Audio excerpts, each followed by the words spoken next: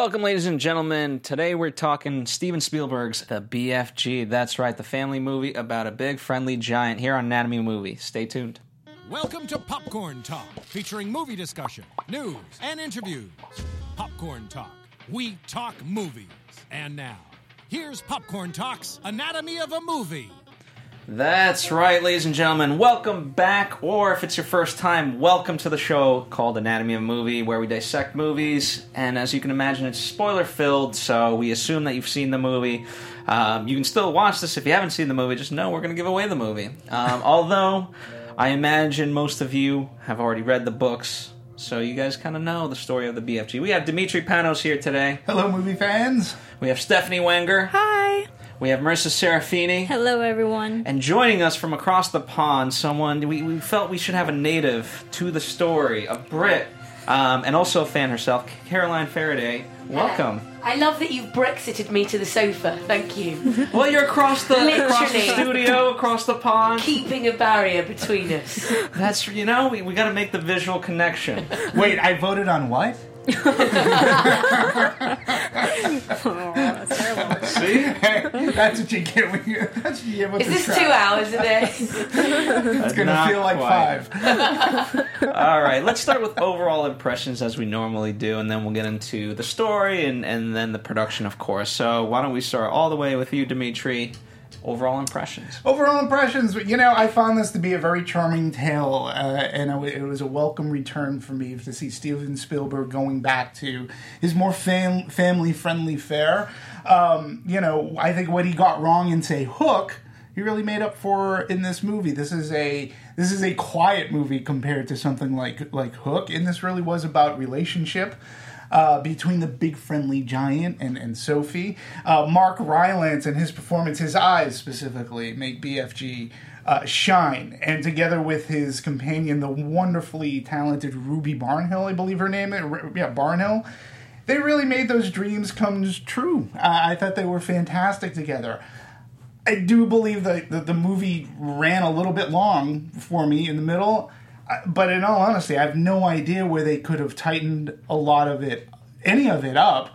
Although I was just wishing that they had gotten to Buckingham Palace sooner. Because that, to me, once BFG gets to Buckingham Palace, that's when the charm and heart really come on strong. And that's where the movie really hitched and just got tight for me, and really, that's where I love that movie the most, making those relationships and seeing BFG in the quote-unquote real world. I think it's a summer movie whose superpower is charm and heart and dare to dream big, and I really appreciated that. So, excellent. There you go. Yeah. Stephanie? I thought it was a really sweet movie as well. Great for families. I agree about the runtime. It was a little long for me in the middle. I loved the book as a child, so it does have I kind of have a soft spot for the story, and I agree that Steven Spielberg did a great job kind of bringing this to life. I think it was in production for a long time, in development for a long time, and they really did a great job. It was what you expect when you go see a summer blockbuster. Yeah, I mean, I thought this was a very cute, family-loving movie, and what I liked was the dynamic between BFG and Sophie, because I thought they really helped empower each other in certain ways, and they really helped build their characters, and they brought the best out of each other, and sometimes the worst. And I thought that was really realistic and easily able to cling on to emotionally to get attached to this film. Visually, it was great. Runtime for a kids movie, it was a little too long, and I don't want to keep rehashing that fact, but it's Steven Spielberg, so you're going to get a long movie, and he doesn't know how to make a movie less than 2.5 hours long. But I feel for kids movies, kids' attention span nowadays, it's no more than 5 minutes, so to have a solid 2-hour film for a very simple story plot, it really kind of took me out of it a little bit, because I was like, okay, when is this over? And it's a Spielberg movie, you don't want it to end, but there are moments of like, can we move on? But overall, it was a very fun film. Excellent. And Caroline? Well, I loved the book, like, to an obsessive level. Like, I always loved Roald Dahl books. Like, because they were... I remember as a kid them being so different, that they were kind of grisly and dark and like, kind of wrong. And then since then, other kind of quite dark children's books have come along. Harry Potter's pretty dark, you know, kind of young people's literature got kind of grew. And so it was interesting revisiting that as an adult and thinking, times have changed, and this feels like a very innocent, sweet film of a very innocent, sweet time.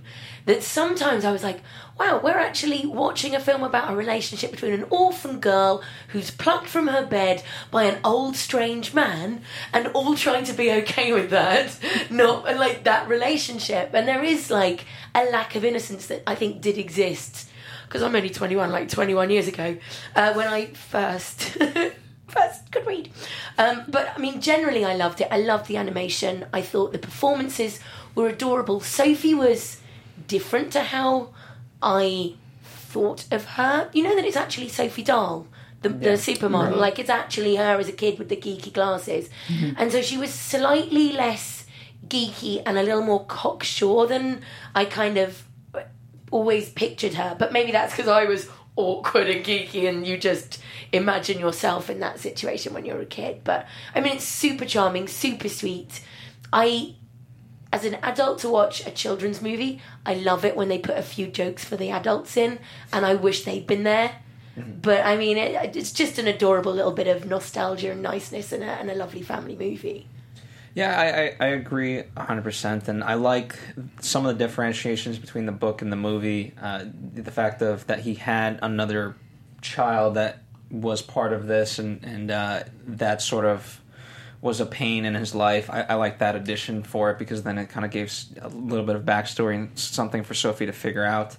And I think, you know, it's strongest when it's when they're talking. I mean, a lot of his books can in a way be plays. Like, do you guys remember The Witches? Yeah. That movie? Yeah. I mean, that basically was like 4 scenes. Each scene was like 20 minutes. Right. And it was just exposition, but it was still so much fun. And so it reminded me kind of similar to that, where you have these little French scenes, as they call them. You know, even though they're long scenes, you break it up in terms of, you're in this portion, now you're talking about this, and so forth. So I agree. I think, you know, if you had to press me, I could tell you exactly what to cut to get it down to 90 minutes. But apart from that, you know what? The kids in my audience, they were laughing throughout. So, you know, they didn't seem to mind. Yeah, same here. The kids were really eating it up. And, you know, it's interesting to your point when you were talking about Roald Dahl, about there was always a darkness to his stories. That was one of the things that Spielberg was gravitated to. And especially in his career, this was the first time where he actually directed for Disney, and he said, you know, part of the reason I took this is because Disney is steeped, like their earlier stories, whether it be Snow White and the Seven Dwarfs, they're rooted in darkness. Like, there is true evil. Snow White, that evil queen wants to cut out her heart, and you know, and that's animated. That's dark, and that's what he gravitated towards this story. But he also, you know, the main part is, I want to create. This is a relationship, and even Melissa Matheson, you know, that's what, when she was reading the book and was hired to adapt, she said, you know, I had to focus on building a kind relationship between BFG and this little girl Sophie. So those things, I think, all resonated. Yeah, later on down the line, because I was thinking, where do you sort of trim this movie down? Like, we need the big, awful, evil giants. We need the dream tree. You know, that there was just a lot. But again, you know, its charm was all there. It was in subtle Spielberg form. This was not a bombastic family movie at all. Like, no. You know. The irony, too, because, as Stephanie mentioned, this has been in development for so long, Robin Williams was originally actually supposed to be the BFG at one point or another. So it's interesting, kind of the history. So let's talk about the book, and then kind of how Melissa... by the way, you know, we'll talk development, too. I mean, almost 25 years in development with this movie. There's other movies that have been in development for quite a long time, but I think this one is the longest one that I remember talking about. Yeah, when I saw that in the research, it's crazy to think that this movie has been in development for most of my life. Yeah, I mean, the first one came out in '89 with the animated version, which I don't remember seeing. Did you see it? The British direct-to-TV movie? I never saw it, but I when they started to trail this movie, I thought, I can't believe this movie's never been done before, because it's just such a tale ripe for telling that I couldn't believe that it had taken that amount of time and hadn't been sort of, bitten into before properly. Yeah, and you know what? The one that I'm also interested in seeing is Danny the Champion of the World, which this whole story was kind of an offshoot from a story within that novel. So I'd be curious to see kind of a tie-in into that. That'd be interesting. Yeah. But and also part of the development in the writing too, why it also took such a long time, is that the script itself went through several different processes, and when a lot of different scripts were made off of their their own edits and whatnot. So there were several different versions. Yeah. Yeah, and so let's talk about Melissa. I mean, she has a wealth of credits to her name, and in fact has worked with Spielberg. She wrote E.T., which many are kind of comparing his E.T. to this because it's much similar in the sense that it's a child and a connection in terms of somebody else, something otherworldly. Yeah, and it's bittersweet bookend too, because Melissa Mathison, who wrote E.T., and that's when they first paired. She was on set, and again, she wrote something that was not an adaptation. And she wrote perhaps one of the greatest family, not even family. I mean, E.T. to me it just covers everything. Like when you say all quadrants, E.T. is an all quadrant movie and has done what no other movies of its ilk was ever able to do, and nobody ever thought so. And Melissa Mathison came to prominence from that. And he hadn't worked with her in 30 years or so since E.T. had come out, and they were paired again. And the bittersweet side is that she passed away, but she was so much a part of the heart and soul of adapting this, and focusing on what she wanted, bringing her in and her talents. I mean, obviously Spielberg and Kathleen Kennedy, they knew what her talents were in writing. When you are writing otherworldly and you're writing of a creature who could be scary but yet needed to be tender and bring that life to a child, Melissa Matheson's gifts come through. And I think they really did, without having read the book, I think pairing it down and focusing on those two and making it sort of kind of a relationship that grows, because she was kidnapped. She was kidnapped by from her bed by a giant hand, a giant man. It's creepy. All she did was see him. That's it. Right? For no other during her witching hour, and it goes, hey, you gotta let me go. Let me go. I don't care. I'm not going to tell. Let me go. And so it goes from combative to this heartwarming thing. And Melissa, I believe, is a screenwriter. This is, to me, one of my, it's not as good as E.T., but probably I liked it better than Indian in the Cupboard, let's say. That's a great movie, too. Which she also wrote. But I mean, yeah, I can see the comparison between this and E.T. also, because I feel like a lot of the emotional beats are the same. Because if you think about it, you have a whole meeting of an unknown creature, and then having fun, getting to know each other, having these fun situations go on, and help, and that kind of moves the story along. And then there's a big thing at the end. So, and I feel like the emotional beats are the same. And that you still reach that conclusion that they both belong in their own worlds at the end. Mm-hmm. That's we've got a connection, but also I can't fit where you fit, and vice versa. And that's quite an interesting lesson to teach a child, I think, of that we're all different, but that doesn't mean that you all have to exactly fit. Yeah, I agree with you. It's E.T. specifically. I mean, Elliot has an arc as well as E.T., and Spielberg has always said, he goes, I will never do a sequel to E.T. And they've bandied about a ton of scripts, but there was just nothing that could recapture that. Just like the ending of this, we still see BFG in his big giant land. E.T. goes off to wherever, but the impression that each one has left on the other, they each have learned from, whether it's humanity or whether you're an alien or a big friendly giant, but keeping to Dahl's vision too, Melissa Mathison took great care in keeping his language and using, she tried to use his dialogue as verbatim as much as possible, and they didn't want to tamper with that tone, which again is smart.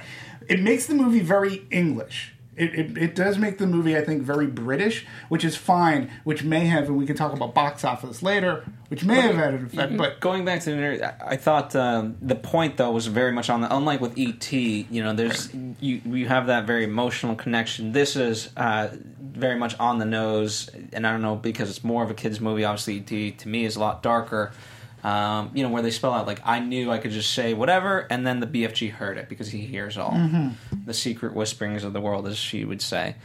So I thought, by hitting it on the point, on the nose, I think for kids, it got it a little bit more. I actually was surprised, because I do remember the book, and I thought in the movie they might change it up a little bit. Maybe she could have lived with him, and when Rebecca Hall came into the picture, I was like, okay, maybe I could see it, but... I'll tell you what I did miss. I missed that she used to sit in his ear. Yeah. And that being the thing, like, he used to swivel his ear, didn't he? And then she'd sit in his ear. And in this, she sort of sat on his shoulder. And I was like... I wonder if it's like it takes it over the line. If like having it, I remember that from the book as well. But if it's like in his ear, is that like creepy on screen? Like somehow reading that, I think, is a very different thing than actually seeing it. I don't know. Like, it probably wouldn't translate that well visually. Like you could do it in your head, but I'm not sure how it would work. Yeah. I'm just thinking that might have been more difficult production-wise, just to actually executing. How to film that might have been harder for them. I think so, yeah. But to your point too, Phil, and I would like to believe that everybody would agree. I mean, how sweet is it? She starts off her mornings, "Good morning, BFG," and the way that this movie ended was going into the land of giants and just seeing BFG, and he just looks up and he smiles, like, because he hears the "Good morning, BFG." Like, their connection is never lost, and you can make, in a sense, that parallel to E.T., where you know that Elliot and E.T.'s connection, their heart connection, is never going to be lost. We don't see E.T. and his planet, nor do we ever have the sequel to, outside of if you've ever gone on the E.T. ride at Universal. Yeah. But you know that there's a connection. This movie was able to fully, encapture that. I really love the "Good morning, BFG" as she goes out the window, and you know that BFG can hear her. He's still there. That had a lot of heart and warmth to me. Then, now he's able to fulfill his life's dream in a way, which is to do dreams. Right. And I think like that in itself, I thought, was a great message. And obviously what for me, I've always gravitated towards is this whole notion of like dream catching and dream throwing. Yeah, it's such a great notion for children because, you have bad dreams as a kid. What a great thing to actually be able to say the next morning, it's just the BFG blowing it in your ear. It's actually quite reassuring. And I don't know, like maybe that's how Sophie Dahl, actually had bad dreams and Grandad just went, here's a story for you, sitting on the end of the bed, and it made her feel a little bit better about having the odd bad dream. I did have the weirdest dream after watching this film. I was like, maybe it's true. Maybe he did that. Maybe he got it from Dreamland. I did like the idea of the dream blowing and whatnot, because I think that also just relates to the kids that, yes, we can have bad dreams, but also good dreams come from positive places. And, like, if you do something good, you might get a good dream and whatnot. So, like, I like that idea because it kind of shows kids that not everything in the world is bad. It was also that the dreams were fleeting. Like, they were all very fast. That was, like, something I noticed, that it wasn't, like, going to stay in your life. And I thought for young kids, that's a really important thing. Like, a nightmare doesn't stick around. It's a moment in time, and then you move on. Yeah. Unless Sophie is sitting on your windowsill the next morning. Very true. I thought the Queen took that in her stride remarkably well. Let's talk about Dreamland, because I thought, visually to be able to capture that in terms of in his home and having them in the jars, and then also there with the tree and, kind of the reversal where they go in the lake. I thought they captured that really well. Again, it's been years for me since I've read the book. But, it's a whole nother thing to actually put it to screen, even if, however, he can, as best as he can describe it. I thought that was the most breathtaking scene, really, in it, when he jumps through the lake and she bravely goes, all right, I'll follow him where he's going. And then this magical, that was so magical. I thought it was really wondrous, yeah. Yeah, I thought it was visually stunning. Yeah. The colors were just fantastic to look for. I did think this scene ran long. I think this is where they could have trimmed it a bit, because you saw her running around everywhere on screen just trying to chase one little fizzy dream. I'm like, we could have got that concept in maybe 20 seconds. But it was fun because how they established that there were some dreams that are just isolated and catered to one person. Mm-hmm. And it really shows that it's important to everyone, but everyone's different and they have their own dreams because it's a reflection of their life, and I like that. Yeah, and to me, the Big Friendly Giant is not too unlike Willy Wonka, whereas they are both the makers of dreams and dealing with children, and that's what he does. That's what the Big Friendly Giant does as well. I mean, he's the maker of dreams. It's a recipe. He puts it into that I don't know what you call it, the wand, and you know, a little dash of this, a little dash of this, and this is what I'm going to make, and this is how it's going to be. It was all like the plotting of a dream. It's the writing of a story, and you know, again, that was a big thing. Willy Wonka said, "The maker of dreams." You know, here we are, and I love those parallels too. I mean, there's loads with the language as well, aren't there? With like, scrumptiddlyicious for crying out loud. Yeah. Like, that's all awesome. of the crazy, wacky language and the fizz bubbler and that's very, very much a parallel with Willy Wonka. Yeah. Well, what I like is that it's in a way a reversal, right? Because Willy Wonka, he's known, right? People buy his chocolates and whatnot. Sure. And it's, you know, obviously daytime, right? It's supposed to be enjoyed in sunshine and whatnot. This, you know, he's very secretive. I also liked how they did handle him at the beginning, you know, hiding and whatnot. I thought that was very clever. Great scene. And it wasn't just, they didn't like try to just fool you once of like, okay, we'll show you once how he did, and then the rest is to your imagination. Like, he kept going, having to hide after, you know, multiple scenarios, and they just kept pulling it off really well. Yeah. I enjoyed that. Agreed. So, 100%. Speaking of, I want to go back to one of the early, you know, in terms of preserving the tone, right? The fact that Melissa visited his home in England numerous occasions, and the fact that she was even given access to that, I thought was fantastic. Have you ever been? I was just thinking that, like, I wish I had. No, I would really like to have done that. I've done some of the other ones in the UK, like the kind of classics, but no, I've not been to Roald Dahl's home. I might do it my next trip back. Yeah. But you're right, like that it did feel kind of English in terms of like the quirky language and the use of malapropisms and that kind of joke playing out throughout the whole time. Yeah.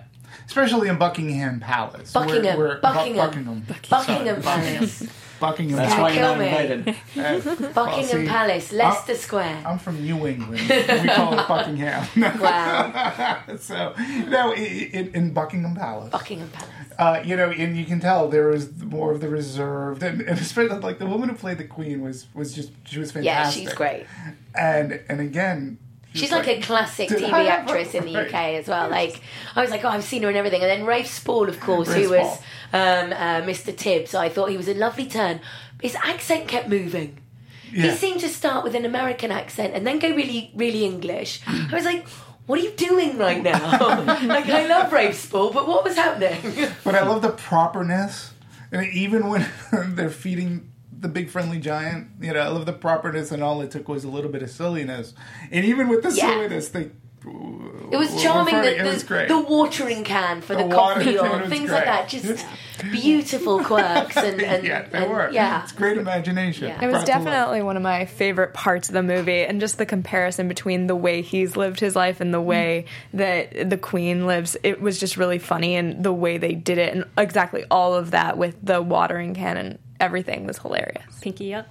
Yeah. All his eggs. Oh, yeah. And it was a reversal because, you know, for so long in the movie, he was talking about his world. This was, okay, you know, as she kept, you know, you mentioned the pinking. Yeah, she's showing him how to behave. And much like an adult, you know, watching a child, just being like, oh, what are you doing? And you know the fart joke is coming. Right. Yeah. And she's like, please don't, please don't. No. What is this? The bubbles are going down. Yeah. But I thought I will say they were very respectful of the Queen because everyone else they showed hers they showed, but it was very subdued. Under the table, Yeah. literally. Yeah. So With a little rise. The dogs are great. Yeah, I was just going to say, for me, I was totally charmed by this image of the Queen being somebody who just wanders around Buckingham Palace with, like, dogs running in front of her. Like, I was like, yeah, that's totally how it is, yeah. And to be honest, this type of humor in kids, it's particularly Right. animated movies, it's becoming a lot more prevalent throughout because even this the movie that opens up I believe this weekend, Secret Life of Pets. Secret Life of Pets. There's a scene where little bunny rabbit poops and he's like, oh, nobody saw that. I just saw a trailer for this movie, The Trolls, where They poop a troll, cupcakes. yeah, farts out Yeah, cupcakes. fart It's and been- poop jokes are endlessly but funny. they're aren't they? becoming more and like it just seems to be if you want to make kids laugh, throw it in the trailer. Like this will make you laugh, whether it's appropriate or not. And listen, I'm a 12-year-old at heart, so a good fart joke, could go a long way with me. But I was brought up on Blazing Saddles as a fart joke. This movie, I think, used it. Number one, it was a setup. Like we got set up with Yeah. this particular scene early on, so it doesn't come out of nowhere that this happens. It wasn't like completely raunchy when it happens. It really was used to The anticipation that yes. it's going to happen is almost funnier than when it does. Right. Because Did you're you like, know? oh, Oh, no. you know what's coming. And you're almost there with Sophie, aren't you? Going, oh, Yeah. he's totally going to fart in front of the Queen. Oh, God. What do they call it? Fizzy pops. Yeah. Whoopie poppers and fizzy pops. And That's what I mean, that innocence of language, it feels like time's moved on since that, but I mean, it's really charming, but like that innocent language of like, fizzy poppers and whiz bangs, like you might have said at the time it was written. Now time feels like it's moved on a little bit, so I think it was really hard to balance that feeling of the moment Yeah. and not dated, but maybe that keeps it classic and keeps it like a classic tale. I thought it was, and one of the things that also stood out to me was, while it's fun having that stuff, they also managed to flip it and have it be serious because he did say, I have trouble finding the right words, and when he's talking with the Queen, he's having that moment of like, I don't want to mess this up, I need the right word. Yeah. Right. And Your Magister. Yeah, Yes. I did like the language too because the words fizzy pop and whatnot, like that's not in our everyday language, and I liked how that kind of also just caters to the whole thing that he can't speak properly. He wasn't really properly educated and whatnot. Right. And what was the language they call it? Like gobble. Gobbledygook. I don't know. Something. try to find the it. way he spoke his own specific language and whatnot. Right. I think it really worked. So we can allow that there are just fun, crazy words that even kids would just enjoy saying over and over again. Right, and like wouldn't you? Instead of who farted, who fizzy popped. Yeah. Like that's fun, I mean, so but it does make and it does create that world too, and it differentiates itself from say the real world when you are using that made up sounds. I mean, because they are sounds, but their sounds when put together are very funny. And I think when I was watching it, that's what the kids were laughing at the most. Yeah, I mean it's a lot, and most of it's quite onomatopoeic and lovely, and just you know exactly what's going on, and then there's these like bonkers, like I said, like little malaprops, and then like Right. just it's charming. Very. Absolutely. Was it called Pigeon Giant? Did you find it? It's somewhere. It's so somewhere. Speaking of which, you can download the rundown in our description, so you can get all the notes. It's somewhere in here. Our rundown today is I think 17 pages, so it's somewhere deep in there. I can't find it right off Like the bat. bumblegook, or it's a weird word. But so let's talk about the BFG, right? Mark Rylance, and kind of how he got cast, and him doing this motion capture, acting alongside his counterpart, and whatnot. So Spielberg was apparently blown away with him, his performance on stage of 12th Night, and that's how he kind of came into this whole notion. Yeah, and I think the great thing about Twelfth Night, there's a lot of characters that are serious, but yet funny situations always go on in that story, and I think that's kind of what the BFG is like. A very serious overall story going through funny situations. And you know, we know that Mark Rylance and Steven Spielberg just worked on Bridge of Spies. So, you know, they do have a good working relationship. I think the BFG was really fun to watch because the way that they established him at the beginning, we weren't sure if we were supposed to be afraid of him or if, you know, he was trustworthy and whatnot. And then as we got to know him, he's like, okay, he is actually friendly. Hence the titular name. And then compared to the other giants, it's like, yes, he's our protagonist. He's the giant we're supposed to root for. Yeah. And I think Mark Rylance's performance was like, especially with motion capture and how they just processed it and whatnot. I really connected emotionally to him. Like you can tell that he was lonely and he didn't like the people he had to be stuck with and the foods he was eating. He wasn't happy. And when Sophie came into his life, you definitely saw a change in him, that he was a happy person. Right. Going through all this. I felt sympathetic towards him, especially in the middle of the film. I think at the beginning I had trouble getting over, even though I was familiar with the story, this idea of taking a child still was like, ooh, I don't know that that's okay. And then when you see that he really does want to be her friend and it's not coming from any place of evil, then you can kind of get on board with him. And he did a great job of kind of allowing that to happen.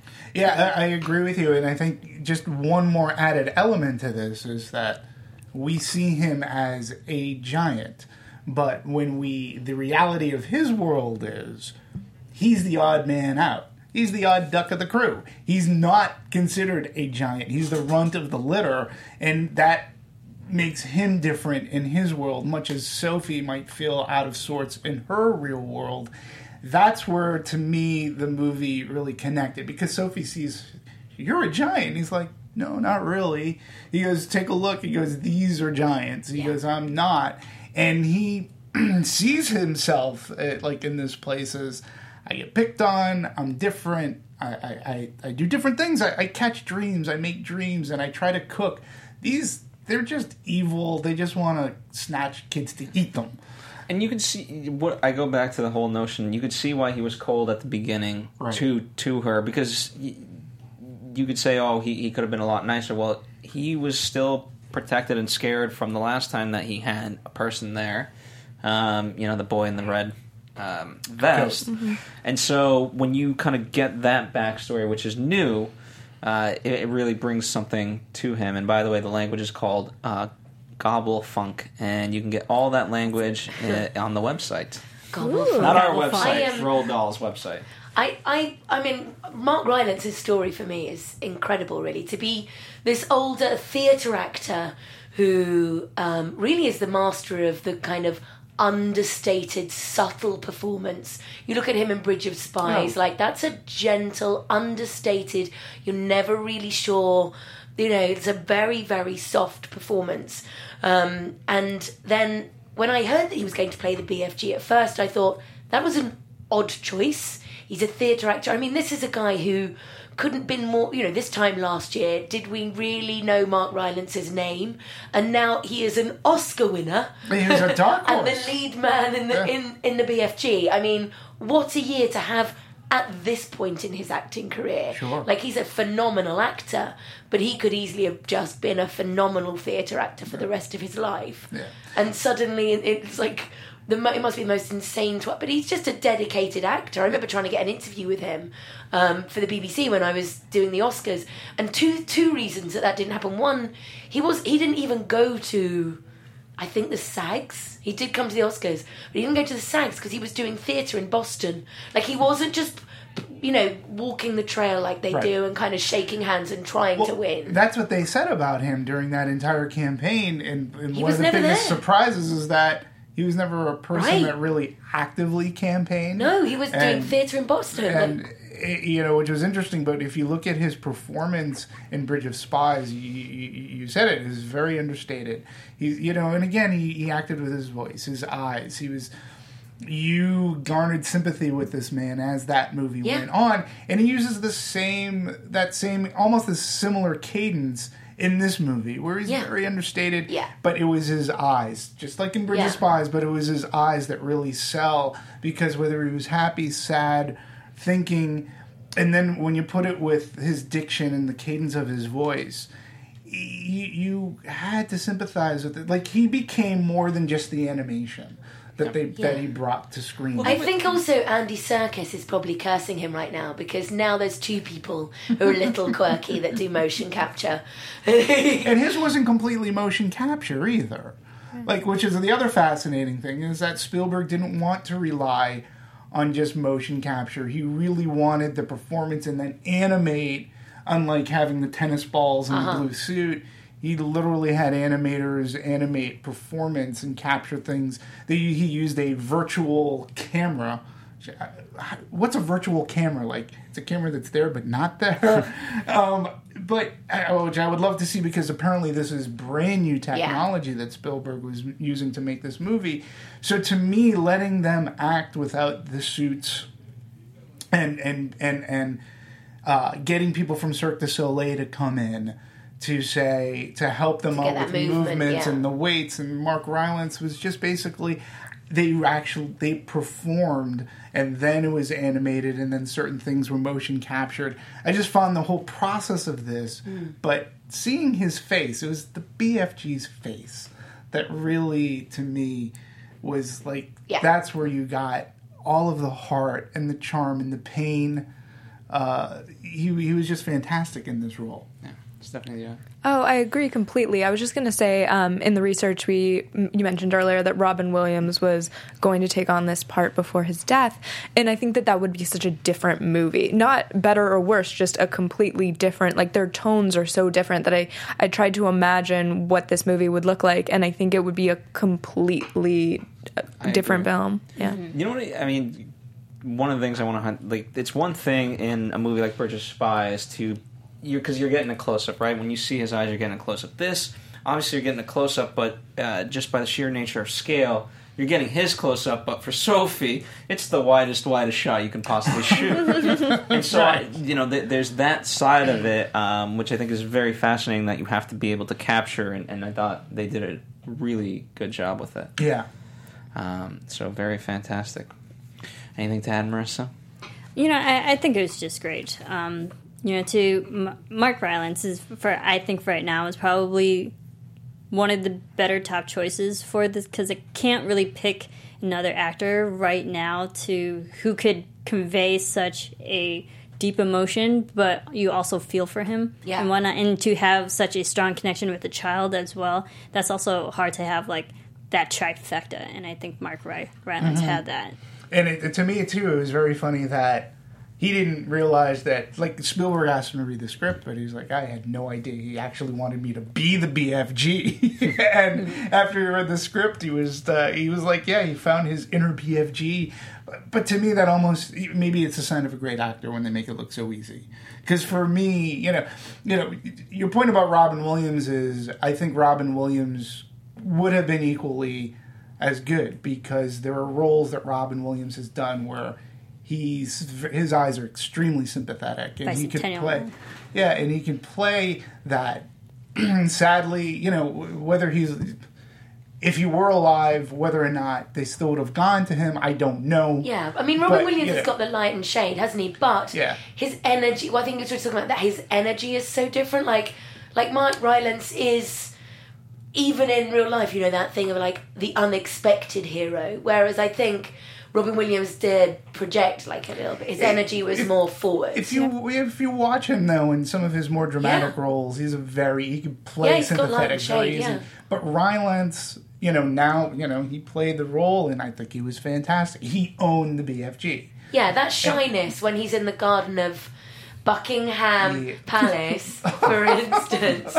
That shyness was just spot on for Rylance, I thought. Like, unassuming. Yeah, it makes that scene work. Very much. Mm-hmm. Absolutely. So let's talk about Sophie, the other half. Young Ruby Barnhill. As you can imagine, they just auditioned so many people for this role. And in fact, she had to audition 5 rounds. Through all of this, but there she got, after a lengthy search, she got cast. I think fantastic job overall. Yeah, I think she did a great job. I've never seen her in anything, so to have this as one of your first major roles, and what a feat for her at such a young age. I think she did great because I loved her character, that she was so young, but she didn't take crap from anybody. She had spunk. Oh yeah, She had a lot of spunk, and she wasn't intimidated by this humongous giant whatsoever. And I like that, to have someone who's also so innocent and young, but to have a strength to her. Yeah, it's one of the strongest female roles I've seen in Hollywood for I a know. long time. Yeah. Ironically, Like, from such a young Yeah. child, and I thought she did that well. And I hope her career just skyrockets from here. Yeah, I hope. I always, again, this isn't a knock towards Spielberg, but for me, it's always the for lack of better words, it's almost like the Spielberg curse with children. When you see what happened to Henry Thomas's career after being in the biggest movie in the universe, never really got that far. Drew Barrymore, she was in movies after E.T., but never anything, and then she had her problems. It took many years before she became the Drew Barrymore of today, which is different from Drew Barrymore. What happened to Joey Mazzello and the two kids in Jurassic Park? Yes, Joey Mazzello was, I believe, in the Spielberg-produced The Pacific, or it was either The Pacific or the other HBO Band of Brothers. Band of Brothers. But again, they're talented, gifted kids that he seems to find really he finds them young and gets the talent. I hope that Sophie can continue. I think it really on. depends on kind of having that great family dynamic, keeping your feet on the ground. A friend of mine's son is a friend of mine, Dominic, his son is the new Spider-Man, Tom Holland. And there's such a nice family, really grounded. He's got 4 boys. One of them is Spider-Man. I went, Dominic, you have a problem? You can never tell your son off ever again. He's Spider-Man. What are you going to do? And so, you do hope that the fact, and they've never told him what he's earned. They've never sort of, got into that, never really let him kind of have an understanding that he's got this big movie career. He's just turned up, done his role, really enjoyed it. And they've, I think it is about protecting that exposure, to go back to her performance and not just ruin her life for her. I mean, obviously, young girl, doing great. What great experience. She was obviously phenomenal on set. I'd have a word with the dialect coach, because she kept having this quite well-spoken, hello, really over-enunciated moment, and then dropping into quite a heavy Cheshire accent. And it kept jarring for me. But that's probably my ears being quite particular on that. It's so interesting that you bring that up, because being from Boston, if you screw up the Boston, nothing is worse than an actor screwing up a Boston accent. So hearing that come from you, but she was on a television show, was she not? Not to my knowledge. I mean, quite possibly, but I've been here rather than there, okay. So I could easily have missed that. Yeah. So yeah, and there was 6 months of auditioning going on for her, and so exciting. Imagine getting that. For a 9-year-old girl. Yeah. And of course, and again, I think she nails that. She gets that spunk. But again, I say, too, it's a credit to Spielberg. Spielberg knows how to work with children.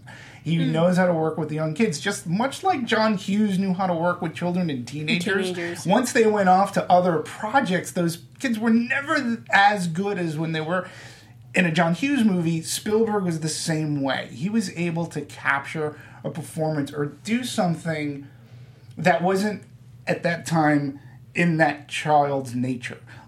It's a famous story from E.T. with Drew Barrymore. There was a scene where she really had to look scared and cry, and there was no way that they could really do that other than on set.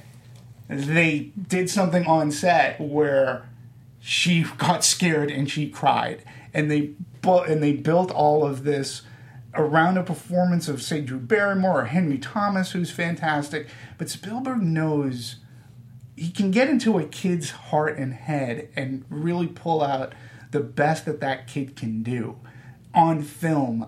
And that's what makes a movie like BFG works. If her performance, forget Mark Rylance, okay, his performance is great, but if the little kid's annoying, right, you're done. Yeah. You're cooked. When I saw this with a friend of mine, she was saying that Ruby reminds her of girls that she grew up with. And I think that that's so important in a movie like this. It has to be someone that you feel familiar with in some way. And by casting a somewhat unknown, I think that that's the benefit, is that you have somebody who could be in your class. It's not, oh, I've seen her in 18 things before, and and she's like a movie star at 10. That's not as appealing, I think, in this kind of role. They also had chemistry, right? Part of the technique was to make sure that Mark and Ruby spent as much time as possible getting to know each other, so much so that, on set later they played table tennis and basketball and everything like that. So, it always helps when you have that side of it, much like, you talk about The Sandlot, right? Those kids, they literally had their own summer. So when you can kind of create that for, in this case, your two main leads, it ends up working out, and it's all captured on screen. Right. Yeah. So, let's talk about the Queen, Penelope Wilton. One of the things I found fascinating that every one of us that had you guys all found this, the fact that when they recreated the interior, the ballroom, it just literally looked marvelous. It looked exactly the way it was pictured and whatnot. So, as we mentioned earlier, it was a nice blend of, yes, there was CGI at work, but at the same time, as much of it could be captured to for the actors to play in that playground, if you will, they made it.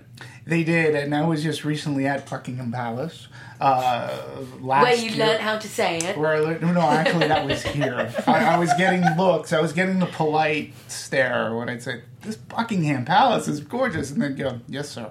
But in any case, I was there in the summer during the 2 weeks in which they allowed the commoners to go take a tour, and it just was a matter of timing, and took this whole tour, and it was great, and it was in this ballroom. It's beautiful. It's so beautiful, and what it overlooks in the garden.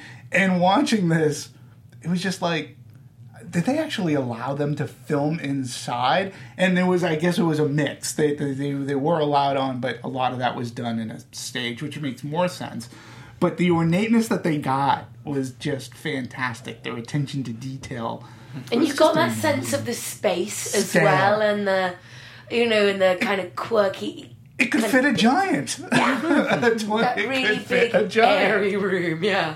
Yeah, I loved that it was grounded in the reality of what it looks like and how it is. I loved it visually, but I love the color scheme because it was warm and orange and yellows and whatnot, and it just looked luxurious. Such a life right. The Queen lives, and the fact that all that great food. I mean, she must be having some life. Apparently, the Queen in real life likes nothing more than sitting down in an evening with a bowl of soup on her knees and watching TV. And because imagine if you have all those lavish banquets all the time, you'd be like, oh God, I don't want to.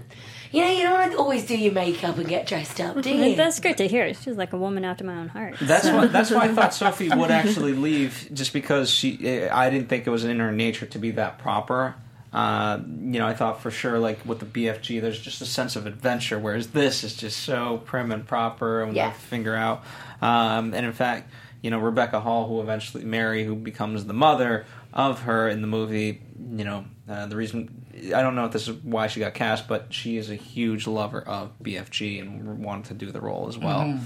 And so I think that's kind of how she got involved, if I had to guess. Yeah, and I think Rebecca Hall, she's just an amazing actress in and of herself as well. And even though she played a small role, it was great to have her there because she played a nurturing character that Sophie also needed. Because, she made a relationship with BFG, but I felt she needed another strong woman in her life to, help give her, some sense of self and actually tell the audience that, okay, Sophie, even though she's an orphan, she's eventually going to have a family. Right. So. Yeah, Rebecca Hall and Timothy Spall. This is why I want Rafe Spall. Rafe Spall. I'm sorry, Timothy's he's another. There you go. Yeah. What I liked about, I wish there was more of them. That's why I sort of kind of wish we got to England a bit sooner, because I wanted to know about their relationship. And obviously they took a liking to our little Sophie, which not hard to do. But, were they... I got they're married, they're a couple, was Rebecca... I was trying to figure out what the relationship between those two characters were, because I like them so much, and they seem to be really good together, that they would make a great family where they didn't, even though they were working for the Queen, they didn't seem that they were as overly proper for the Queen outside of their work. And to me, they seemed that they would have been a good pair, a good match for parents for Sophie. That lovely moment where Rafe Spall leans forward and sort of, he's gone from being very hostile to the situation, and just with one line, just tips it of like that softness of like, I'm on your side, kid. It's that. It's just lovely move over. Yeah. Really, really charming scene. Yeah. I love how he, got the security out to the front. Like his one line over the PA. It's like so calm, but yet like, get out there. It's pretty great. And I think, the other thing I also applaud this for is just the sense of space. When you're dealing with these made-up worlds where a giant country is and whatnot, and when they bring that out, the map, and the fact that it's not actually on the map, you have to kind of go beyond it. I thought it was great because it would have been a cheat if they like actually brought out the globe and he's like, oh, it's actually like near the border of Portugal or Spain. Yeah. The fact that it's just still hidden from the world. Right. I loved my little homesick moment where he starts off and he's kind of, in like a kind of darkish area of London, and it's all kind of cobbled streets and could be a few places, and then gets out and runs up the country in like these giant, and I was like, home sweet home. Like, that's my land. I love it. Was, the actual kind of use of using the UK was beautiful because it was, like I say, quite grounded in the reality of how it looks, like the way that the pylons looked or the fields look, or, just lovely, lovely little details. The little detail of the Queen pouring her tea, I remember clocking this and I was like, they better not put the milk in first. Queen doesn't have it like that. And then sure enough, the milk went in second. I was like, everything's okay. It's all good. Tiny details that were just spot on. Right. Yeah, the authenticity. I liked the scale of, seeing what we would call, the UK, but the giant country and just like how grand that was in land, that the giants are so big they're using grass as blankets and whatnot. Right. It looked gorgeous though, like a big countryside area. They also never lost the scale throughout the movie. Sometimes on these kinds of movies, you would see Sophie at some point kind of being too large. Like, they really did try to make sure you realized her scope always amongst all these giants, and I didn't feel like there was a moment where that was lost. And every once in a while you do see in these movies something where it's all off. Agreed, and they really took great time, attention, and detail to do that. They actually they would build up to 3 sets of the same thing, so that scale wise it would fit Sophie, it would fit BFG, it would fit BFG's brothers. That's why when the brothers are come lumbering into BFG's house, they literally do have to scrunch down to get inside because he is smaller. His house. It wasn't just using computer-generated imagery to make these. They actually had the sets, and what was most important to Spielberg is line of sight. It's like, I can't... If a relationship's going to work, people have to talk to one another, and they have to be looking in their eyes. So they would build a couple of stories so that Rylance would be up, and she could look at him, but they were on set, and it made it just much more efficient and easier for little Sophie to talk to her BFG, and vice versa. And then sometimes if they weren't in the room, maybe Rylance would squat down so he could talk to his brothers. But they always had that important line of sight to have real conversation. And I think that's another reason why you buy it in this movie, is because their attention in building those vast sets and making them to scale to the character. Which I thought was fantastic. I have one question. Okay. So, when Sophie at the end says, "Good morning, BFG," and they're miles away from each other, right? Yeah. And he hears her. Most of the time, she's sitting right by his ear. Presumably, if his hearing is that good, it would nearly burst his eardrum, the level she was talking at. Because that would be super loud if they can hear each other when they're miles away. I need this resolved. The BFG just hears the spirit of everything. He doesn't actually hear. Stop it. See, well, I true. come up with that their connection ran a lot deeper than just conversational. So it wouldn't be like someone shouting in your ear at a disco. You know when someone comes up and it's really loud and they're like, "How are you?" And you're like, you're really close. You don't need to shout from over there, or like if you're near my ear, don't bust my eardrums out. He has special flaps that if you're next Stop to him, it. they'll come He over. did not. No, I just believe it. But I thought it was established that their connection was so deep that, yes, he could hear millions. It's You could hear much like ants chattering. but yeah, it's she's much on like, his shoulder. But it's much like Superman. Superman has vast hearing, Yeah. but he's able to. One of the things he had to learn early on is how to filter all the noise out. Oh, he's Or like else- my dad. So yeah, Can hear so me, but not he when can the filter sport's the on. noise, and exactly, he Selective selectively hearing. listens. Selective hearing. So, but I think with Sophie, I think it came that connection was so deep that whenever she spoke, and again when she's specifically going, "Good morning, BFG," that's to him, and that's the way I took it. Just checking. No, And thank you for resolving. selective listening. Ish. What's the quote? Those who don't believe in magic are never destined to have it. True, that's a good quote. Don't look at me with that magic spoiler eyes. I'm just When saying you that's Brexited me. that's a dog quote right there. Look at you, magic spoiler. No wonder you're across the studio. If we had known this was what we were voting on earlier this morning, I would have changed my mind. Absolutely. All right. Well, let's talk about Spielberg. We've mentioned him here and there, but let's really dive deep into it. He himself is a fan of Dahl. He's grown up, as he says, with grim fairy tales, and you had mentioned earlier that he liked that darker tone of things.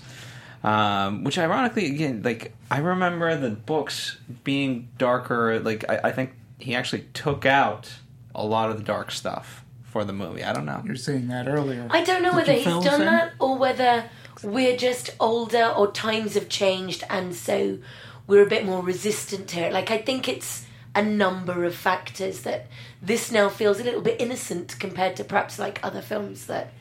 I mean, I can understand that, but you do have to remember this is also Disney too. So, and That's I true. think Disney definitely has their hand in what is acceptable for kids, and because there are a lot of Disney films that were adapted from darker stories, and they've made it lighter. And I think they probably did it with this. If they went with another studio, maybe I don't want to point out names, or like Paramount or WB or whatnot, I think it could have been darker, but still catered for the kids. But Disney's so great at making a good dark story light. Yeah.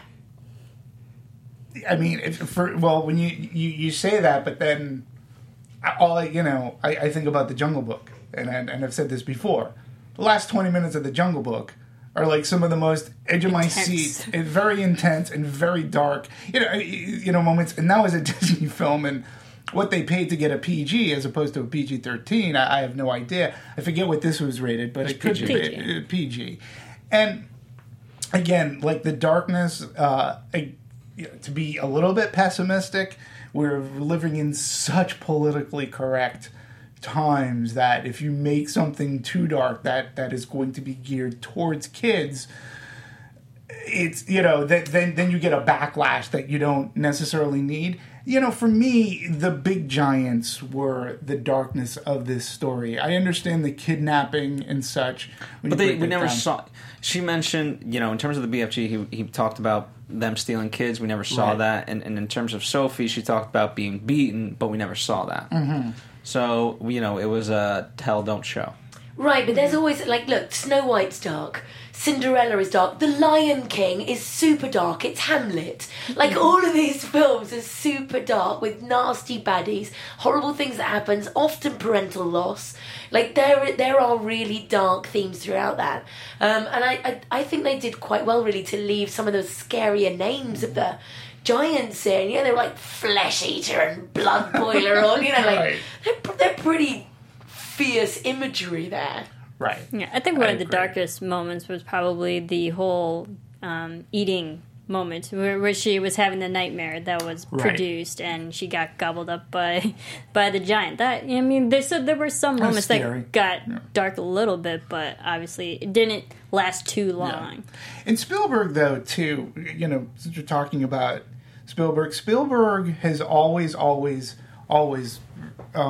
whether he made Jaws, Close Encounters for a kid, he put the little boy Barry into such peril, being kidnapped by aliens in that movie. but he always has the way of fine balance. Even in a movie like Jaws, which can be very terrifying, he lets things breathe, and he lets the characters be characters. And sometimes there's even humor amongst horror. And that's one thing he was able to always do, especially in those early films. And you can even look at movies that he's produced, movies such as Poltergeist, movies such as Gremlins. You know, he really makes like in Poltergeist, that family is a very nuclear family. You love and care for the family because they're real people. And he's always able to get that even in his fantasy type movies. Because other than that, you're not going to be drawn into... You're not going to be as scared as the family on screen could be scared, or whatever adventures they have. So bringing him in and doing BFG, that's one of the brilliant things he's able to do, is make that balance. Yes, there's darkness in this world. Family themes for Spielberg in this kind of a movie, it's just one of his tropes. He comes from... somewhat of a broken family himself. And when you look at things like E.T., where he models himself after Elliot in ways, and you look at Close Encounters, he has that. Sophie is that outcropping. And it's one way that he relates. But as dark as that is, he can put them through this fantastical journey, and they'll come out okay in the end. Yeah, I don't think you're going to be traumatised as a small child to watch the BFG, even though there's all these, there's a bit of wonderment in these crazy kind of names and bits and bobs. Incidentally, you just reminded me, I think it was Julie Harris's 7th or 8th birthday party, when we were all 7 or 8, her parents sat us all down to watch Poltergeist. There you go. That's what we did. Didn't sleep for a week. Why would you? But when you again just look at the history of his films, and they all have a little bit of darkness in it. Things happen to children that aren't necessarily nice and dark. Poltergeist. It's the perfect children's birthday party movie. Absolutely. I think we should put that on the new poster. There's a clown in it. So, again, he's able to... He's just able to do that very fine balance where a lot of people can't do it. But his mastery to me and his storytelling is not only the way he moves his camera, but it is his crew. It's the way a scene can be lit. It's the way that he can edit something to put together. Again, when you look at... I'll take a thing from Jaws. One of the most tender... You would think, what tender moment is there in Jaws? Well, when Chief Brody is with his son, and he's drunk, and the son starts mimicking him. Him at the table, and he's like, come over and when it's done, he's like, give your father a hug. And he's like, why? He goes, because he needs it. It's a very tender scene in what is a very gripping movie, but Spielberg is able to do that balance very well, and he does it here in BFG because she finds parents who are loving and caring. Her dream comes true, even though she was set in this world that can be very horrifying. Well, I think we talk about this a lot. A movie made out of passion. I mean, this movie was made from a passion it shows on screen, right? And to your point, that it goes also beyond that. There's a passion for wanting to work with Steven Spielberg, Bill Hader. What's his character's name? One of the Goobity One of the big giants, yeah. Blood Battler. Blood Gobbler. Yes. He said it was a joy to watch Spielberg. He makes things that look very simple. And you can imagine, I mean, obviously he's got his tricks and things like that, but we've also been mentioning that in this alone, he's challenged himself to new heights. So he doesn't just pull out the same, tricks from his bag, but he is able to make it look simple. And the fact that he has a passion for the story, and then people have a passion for wanting to work with him, I think you get a result like this. Yeah, that's why I can't wait for Ready Player One. Again, it fits into his tropes about a boy who lives in essentially what's a trailer park, who comes from a dysfunctional family, who ends up on this amazing adventure in video games. I can't wait. Another thing that I loved about this movie, and I have to bring it up because every time I see her name, I always have to give her props because I got to work with her as costume designer Joanna Johnston. This is one of the most classiest, beautiful women, and I had the privilege of working with her. If you've watched this show, you know that I worked on the movie Contact, where she was the costume designer, and I had never had any experience with costuming and whatnot. And this woman from your home country, she's just a joy to work with every day. And she's worked with Spielberg before, along with other greats like Robert Zemeckis and such, but she brings to this, they didn't just rely on artistry to do the costumes. They had 7-foot maquettes in which she costumed each of the maquettes to give to the animators, the computer guys. And that to me is amazing detail that you're going to bring somebody in to actually make costumes to say, okay, this is what we want this to look like. It adds to that realism and what you did. Even BFG's doctor's bag for his dreams.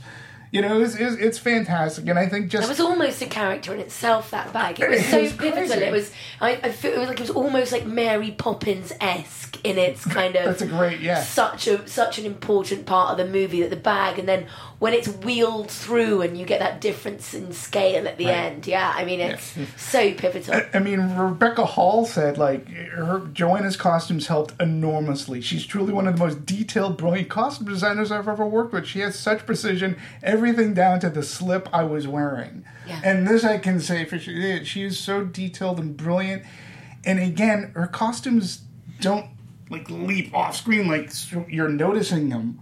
But they're so fleshed out and wonderful that she needs an Academy Award. And she just happens to be one of the sweetest people that I've ever had the pleasure of working with. Oh, thanks a lot. Diss us just gently like that. What's wrong with us? Why aren't we the nicest people you've worked with? I just met you and look at you already. No, you're dead to me.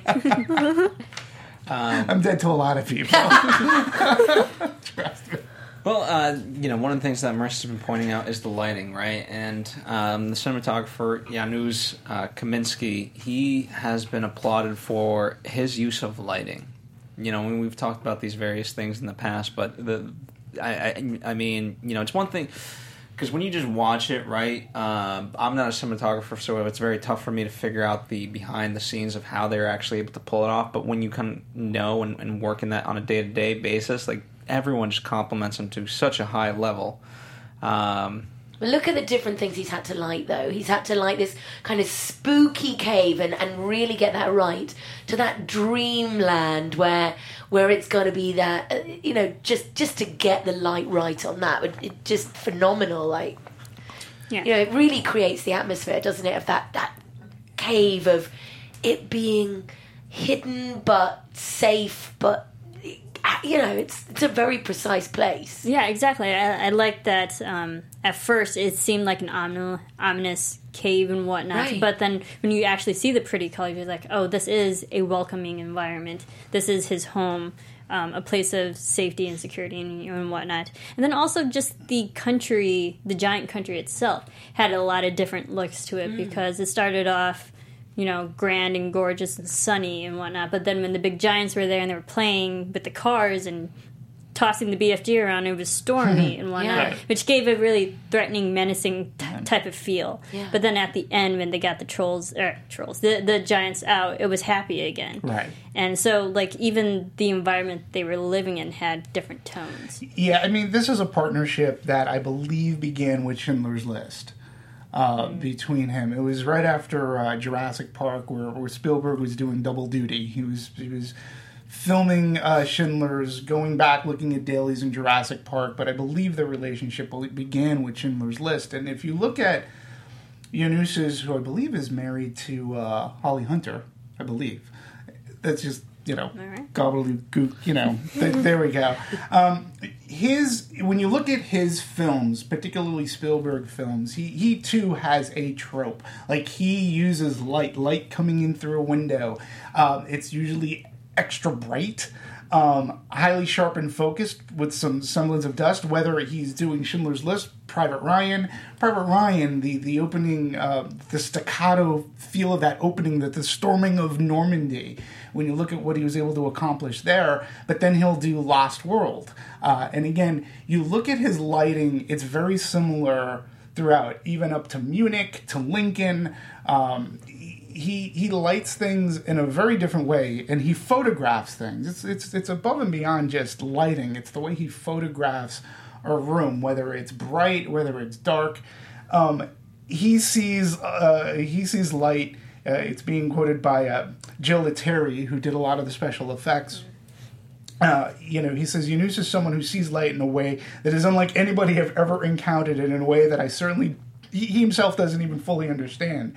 Our conversations as to what to bring to the movie are on levels that allow him to see darkness and then to see its relationship to the light. And again, just seeing his progression as a cinematographer. And right now, like, I don't think he and Spielberg have parted ever since Schindler's List. So if you want to go back and do a little Spielberg marathon of his movies that he did, you will see that pattern that he has. And it's gotten to a point that I think that each one knows exactly what they're looking for. Much like Spielberg's relationship with John Williams. It's like, we don't even have to talk. I know, you know exactly what I'm going to want. Yeah, we'll get to music. But one more thing of the lighting. I think I noticed it at the beginning with the usage of all the shadows. I thought that was really well done, especially for Sophie. Every time she went to the window, like, you can see her shadow, like, kind of slowly building. And then even the BFG's, his shadow across the building, so it gave it a more menacing, bigger presence than what he really was. Yeah, it must be super challenging to have a scene that's 3 a.m, it's the middle of the night, but you still got to create shadows and create this. And then he was letting quite a lot of light through the windows, and I was like, it feels like, because I get up at, like, if I get up at 1 or 2 in the morning, I bump into things and haven't got a clue where, like, it's pitch black. So you do have to let almost an unnatural amount of light sort of into that scenario that's not quite real, and it still feel like nighttime. And that, I thought that was quite expertly done. Well, and think about the opening. Think about when BFG grabs Sophie. Yeah. You know, the moonlight coming into the way that was lit. And then you look at the way the BFG's abode, his house, his cave is done, and the way that items were revealed to us as to, oh my God, this is the ship. It looks like it came right from the Goonies. Or, it was just the way in which, whether he was on a practical set, but then you have to, whatever he films practically, they have to apply the same measure when they have to do something digitally.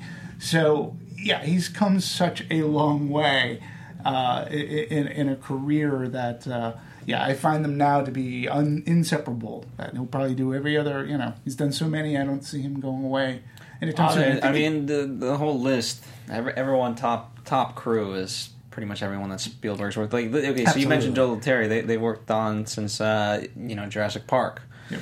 And speaking of that, he says we wanted to allow Steven to be able to work as Steven, to utilize all the elements that he brings to the process, his creative team, live action sets, lighting and costumes, while simultaneously creating a virtual world.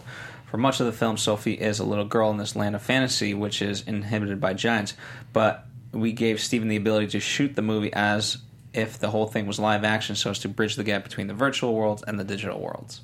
Yeah. So again, even in that regard, like, you get it, and so to your point, they don't have to talk in that way. Like, Joe understands what the vision is and how Steven likes to work, and so it's, okay, let's make a solution that works around Steven rather than whatever the case may be. Right. Michael Kahn, another person. Yep, he's worked with him forever, too. Which, by the way, Michael Kahn, one of the few editors that I still know that actually edits actual film. Yeah. And finds it faster. He admits that he finds it faster, which is fascinating to me. It really is. How, I don't know. But it has a language all its own.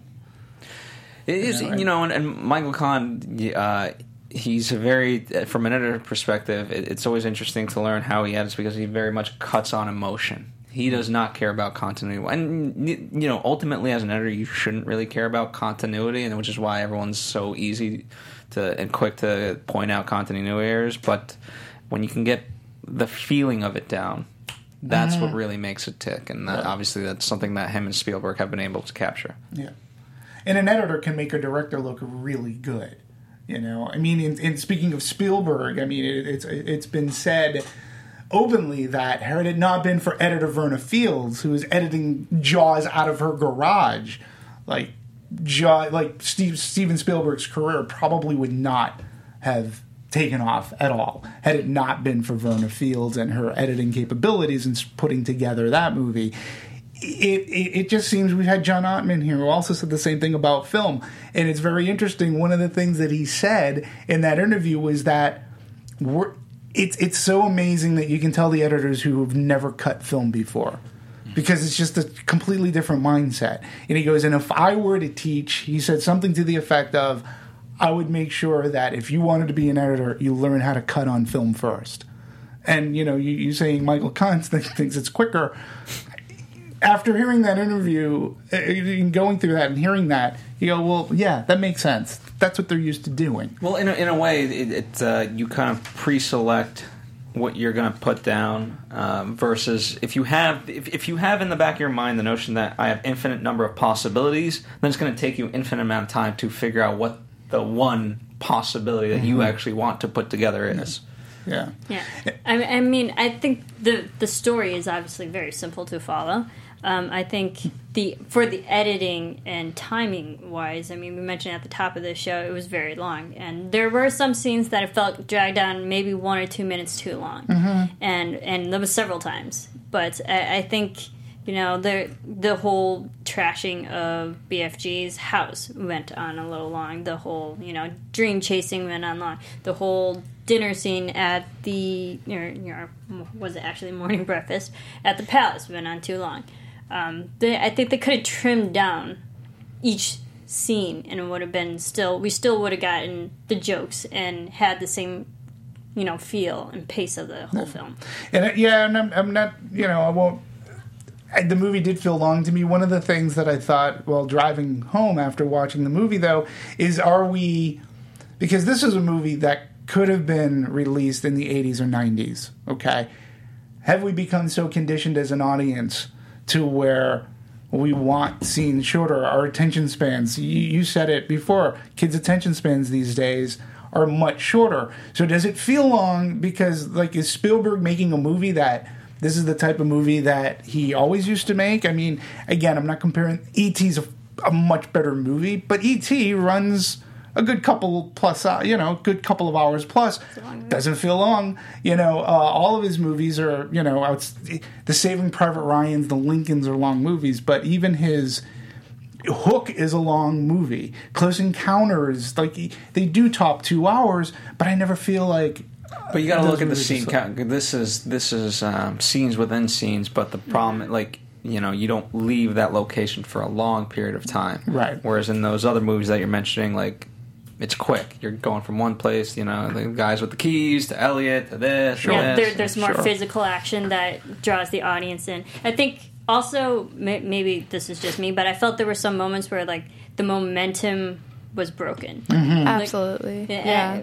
Because even right after the palace and, you know, the whole army is going to the country, right, in the big giant country now, you're like, okay, we're going to take these guys out. But then literally we have all the helicopters go in, and then it cuts to a 5-minute dialogue. Yeah, talking that was frustrating scene. as anything. I'm like, what's happening? I was like, let's take out these trolls while we're still in the motion, and, you know, and then they cut to a scene where they're just sitting and watching the giants sleep. I'm like, okay. Well, I think the book and the story is actually relatively simple, so they, like, built up parts of it to make it into a film, but at some points it probably didn't need to be built up as much as they did. And I felt like there were moments where, and I always say this, like, I hate when I'm thinking about what time is it, and that's when I know that a movie is not moving at the right pace, because I rarely do it. But in this movie that happened a few times, like, what time is it? And then it moved on and it was great, but there were those moments. Yeah, I think that was probably the moment I was like, something was happening, and I was really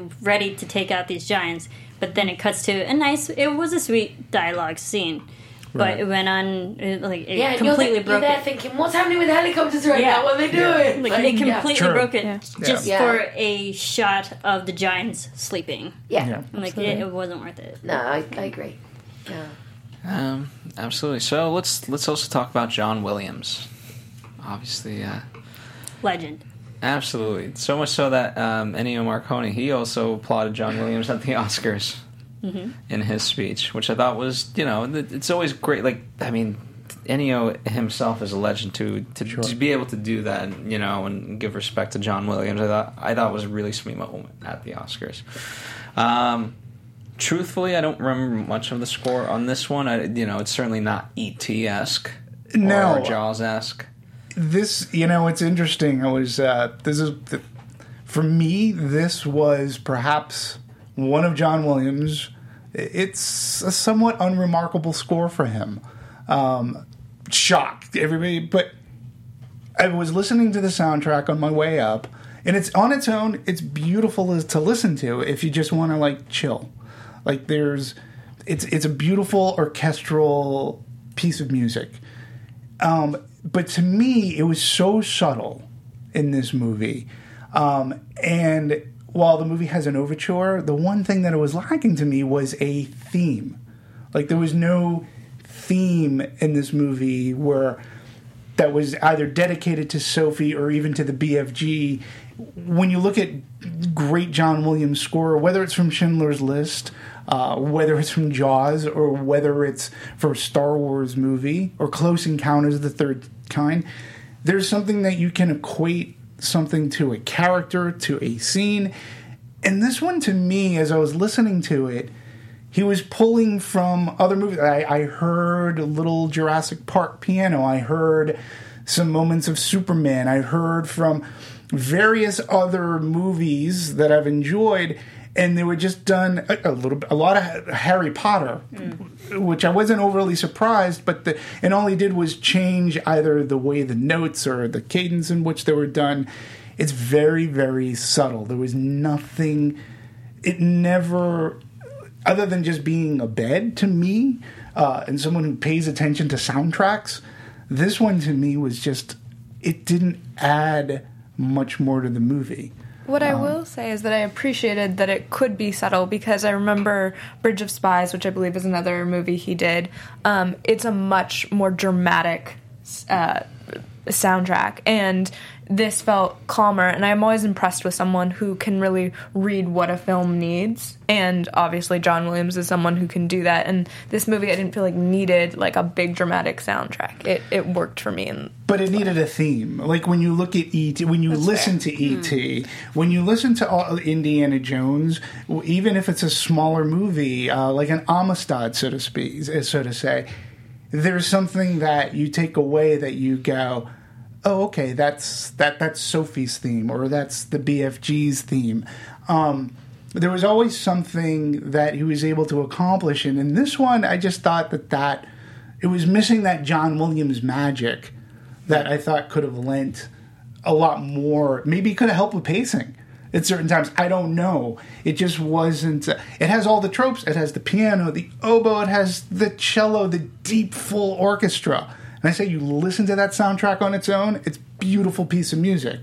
As a soundtrack to a Steven Spielberg movie that we're accustomed to, it was just a little unremarkable. I agree. For me. I would agree. Anyone else have anything to add about the score? I think the music was great. I don't think it was unremarkable. I think it would. I think the moment I noticed it really the most was during the whole dream tree sequence, because when she's running around, it's visually stunning, but all you do really feel is the music, and you hear it reflecting the motions. But I liked it because I feel John Williams' music in all of Spielberg's films always helps with the transitional moments of the film. Mm-hmm. And your point, like Bridge of Spies, that was one of the few that John Williams didn't compose for him. But even with a Minority Report, or like he, like I said, my only thing was he didn't have that common theme where I can just go, oh, it's BFG.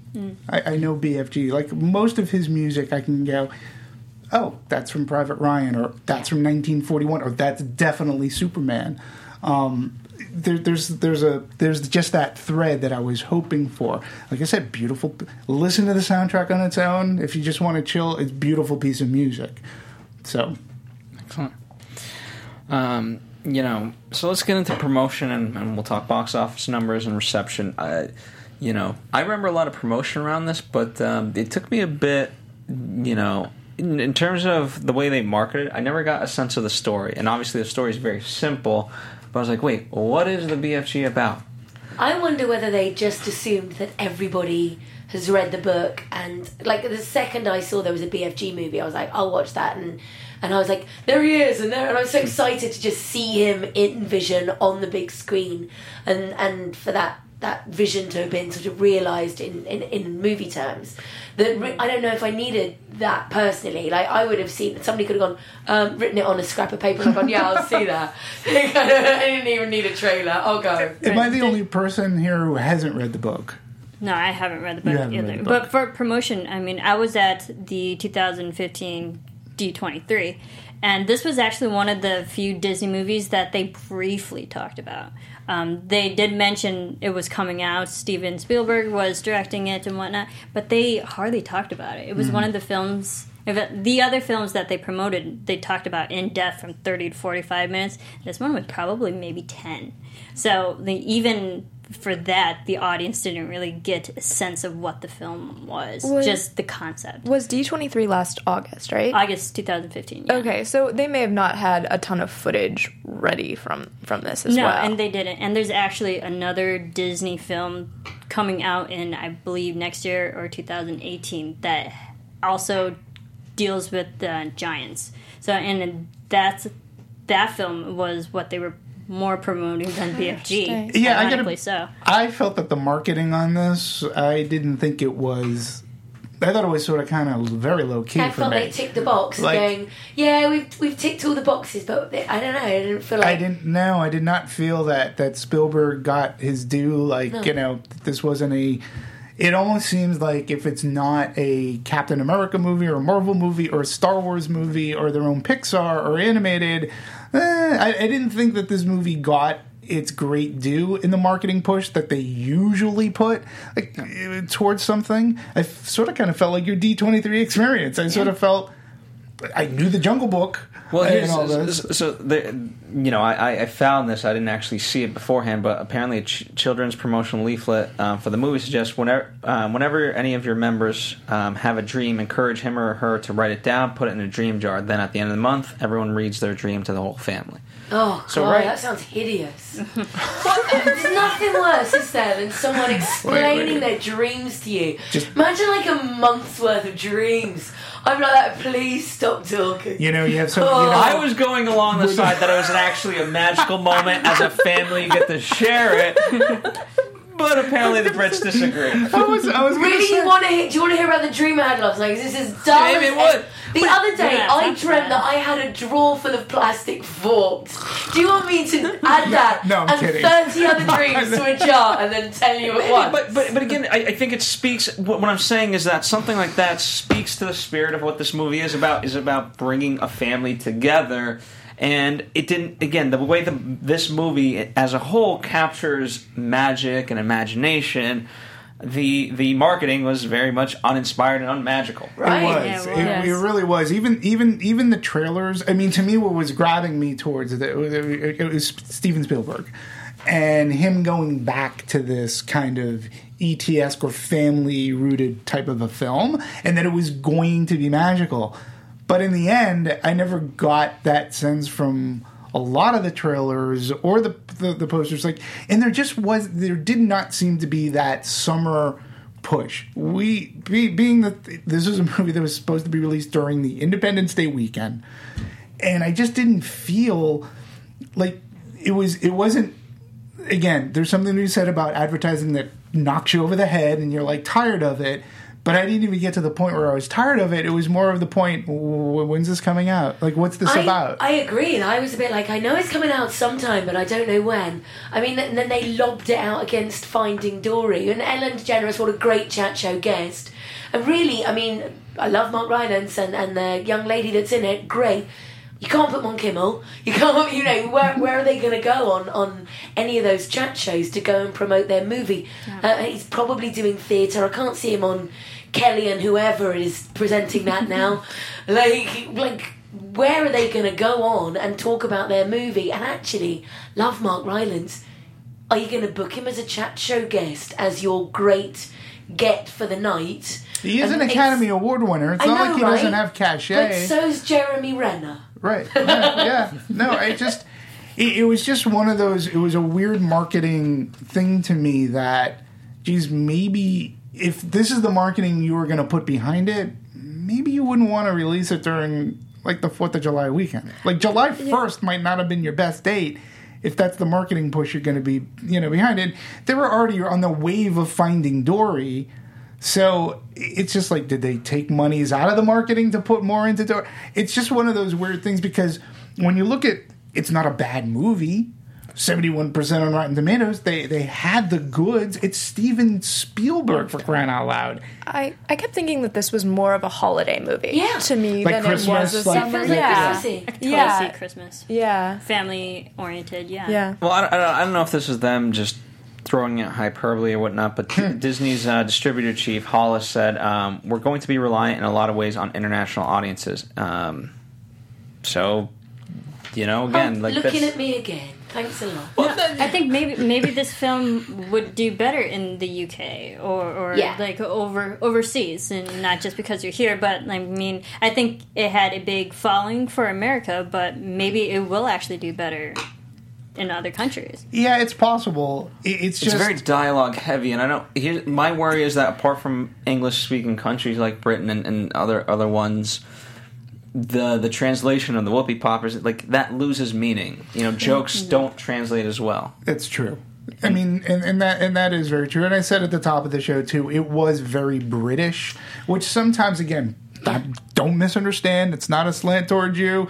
Sometimes it doesn't translate. No. It's American. We're glad of that. I know it's not a slant.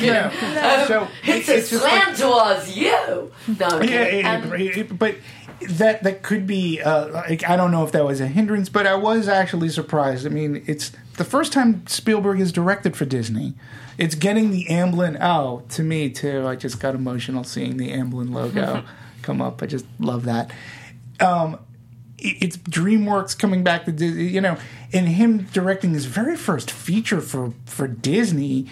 I just thought that they would have given him a little more TLC for this movie, which is supposed to be a family movie, and since Disney claims we're all about making different kinds of movies for everybody, but when you're focusing on Star Wars, Marvel, Pixar, and whatever your animated movie is, like, there's more promotion for Beauty and the Beast right now than I ever saw for the BFG. So that to me was sort of kind of a bummer. Like, he should have gotten his due just because he is Spielberg, and he look, it may not be E.T., but it's still a good movie. I think it's one of those movies. I mean, certainly I can see it playing much more strongly in the UK for lots of reasons. Roald Dahl is, part of our DNA.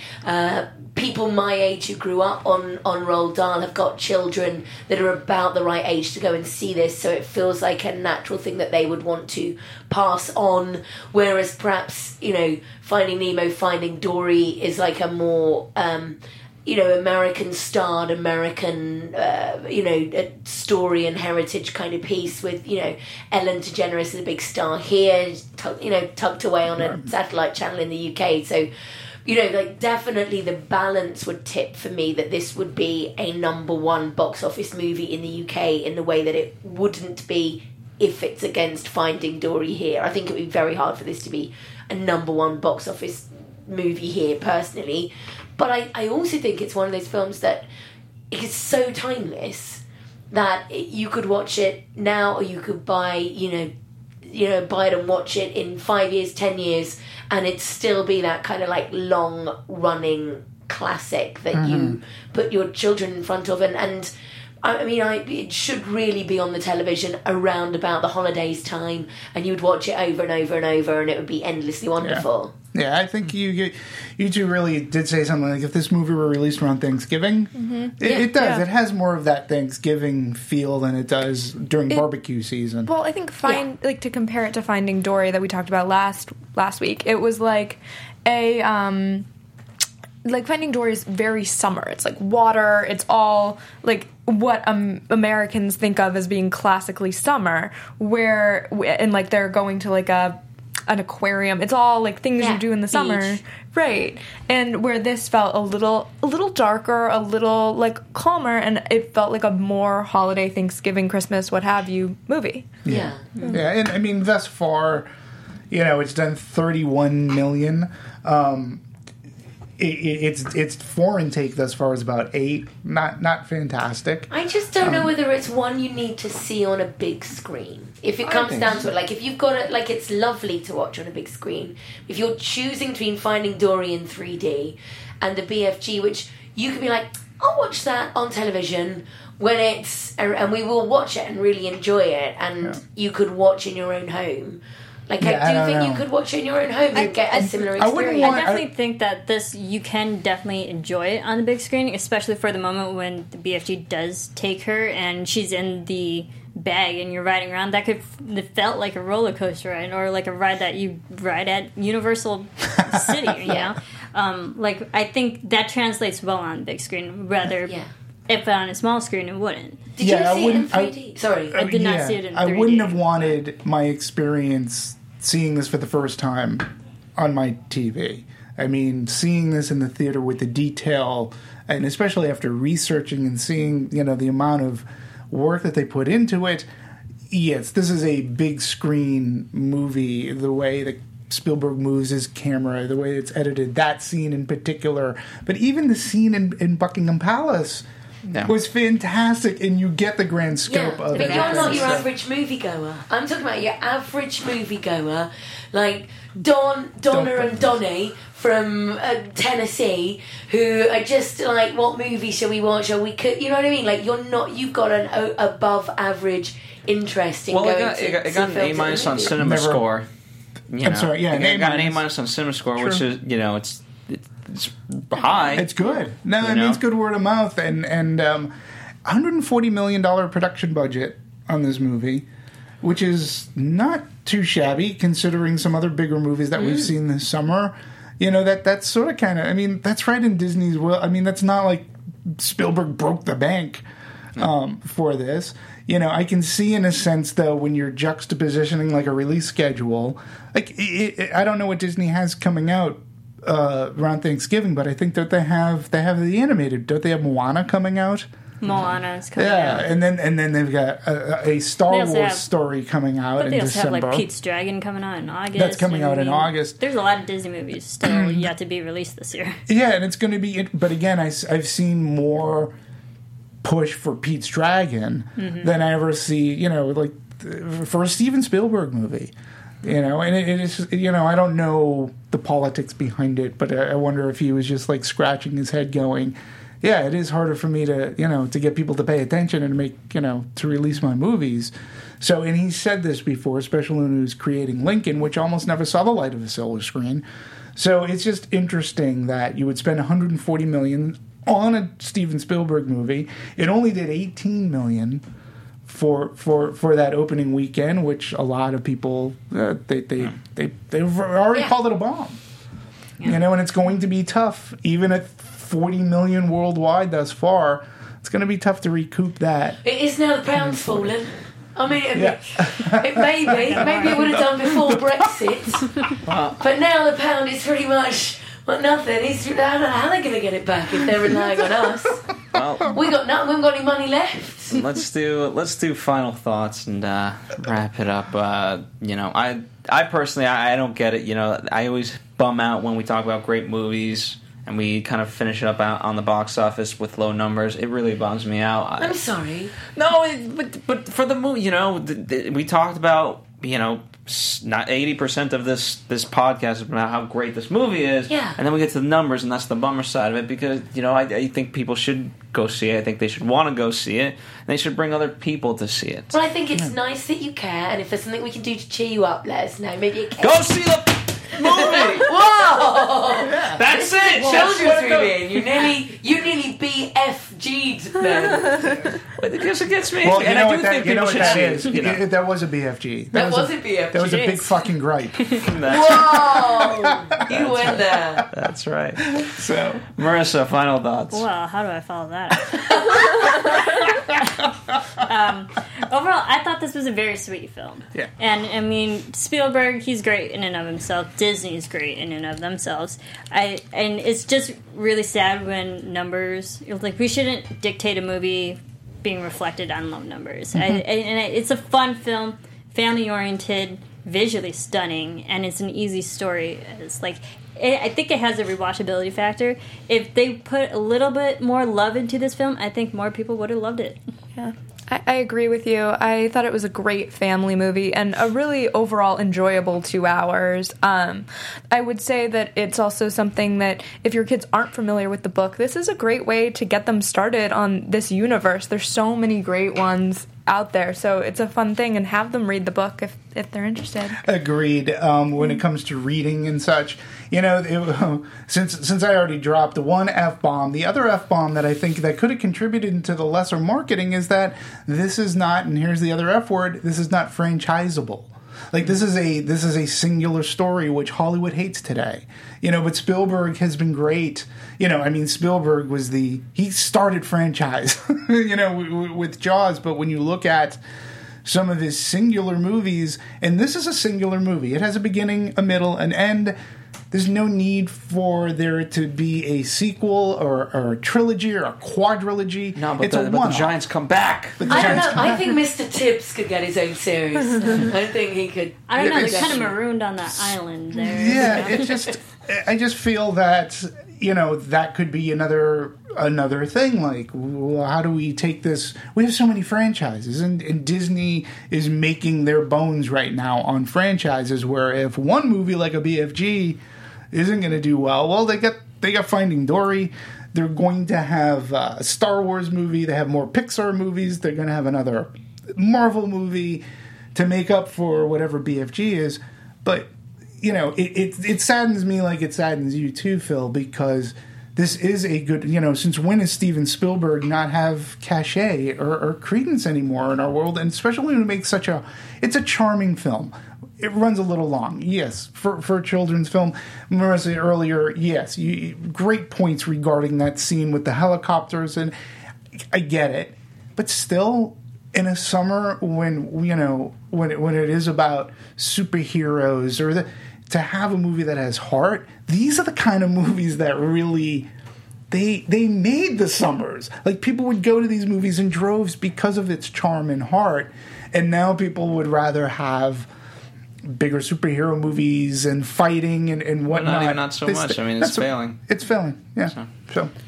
Well, I mean, it's adorable, and you make that fantastic point of it being a way into the Dahl universe, and absolutely everybody should have that in their lives. And I do think the BFG is just one of those stories that you should have heard in your life at least once. Otherwise, your life is just missing a piece of the pie. And they've done such a lovely job of telling it, and it looks beautiful. It just is a great way to spend 2 hours. Is it going to change your life other than it just being a nice thing? No, but it's not supposed to, is it? It does what it's supposed to do really well. Mm-hmm. There you go. All right, well, thank you guys for joining us yet again. If this is your first time, hopefully you rejoin us. We have over 250 movies in our collection of Anatomy. So Jesus, 250? Wow. Yeah. Only? That's it? We've done quite a few. We've got a lot of good stuff coming up. Legend of Tarzan we've got coming up. We've got Secret Life of Pets next week. Yay. Sausage Party. Mike and Dave need wedding dates. That's right. Pete's Dragon. We'll be talking Star Trek Beyond. Rogue One. So, definitely check us out. In the meantime, at DMovies1701. Yeah, please support me on Twitter. Say hello. At Stephanie Wenger. Yep. See you guys on Instagram. At Serafini TV. That's right.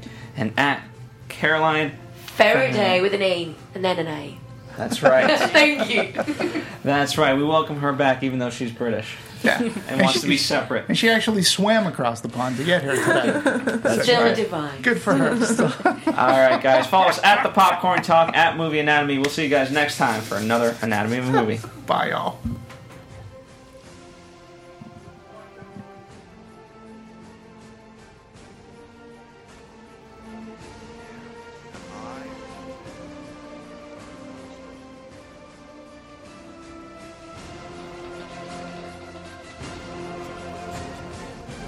Jules Vitek and the rest of the Anatomy of a Movie staff, we would like to thank you for listening and subscribing to the show. If you have any questions or comments, feel free to email or tweet us. I'm Sir Richard Wentworth, and this has been Anatomy of a Movie.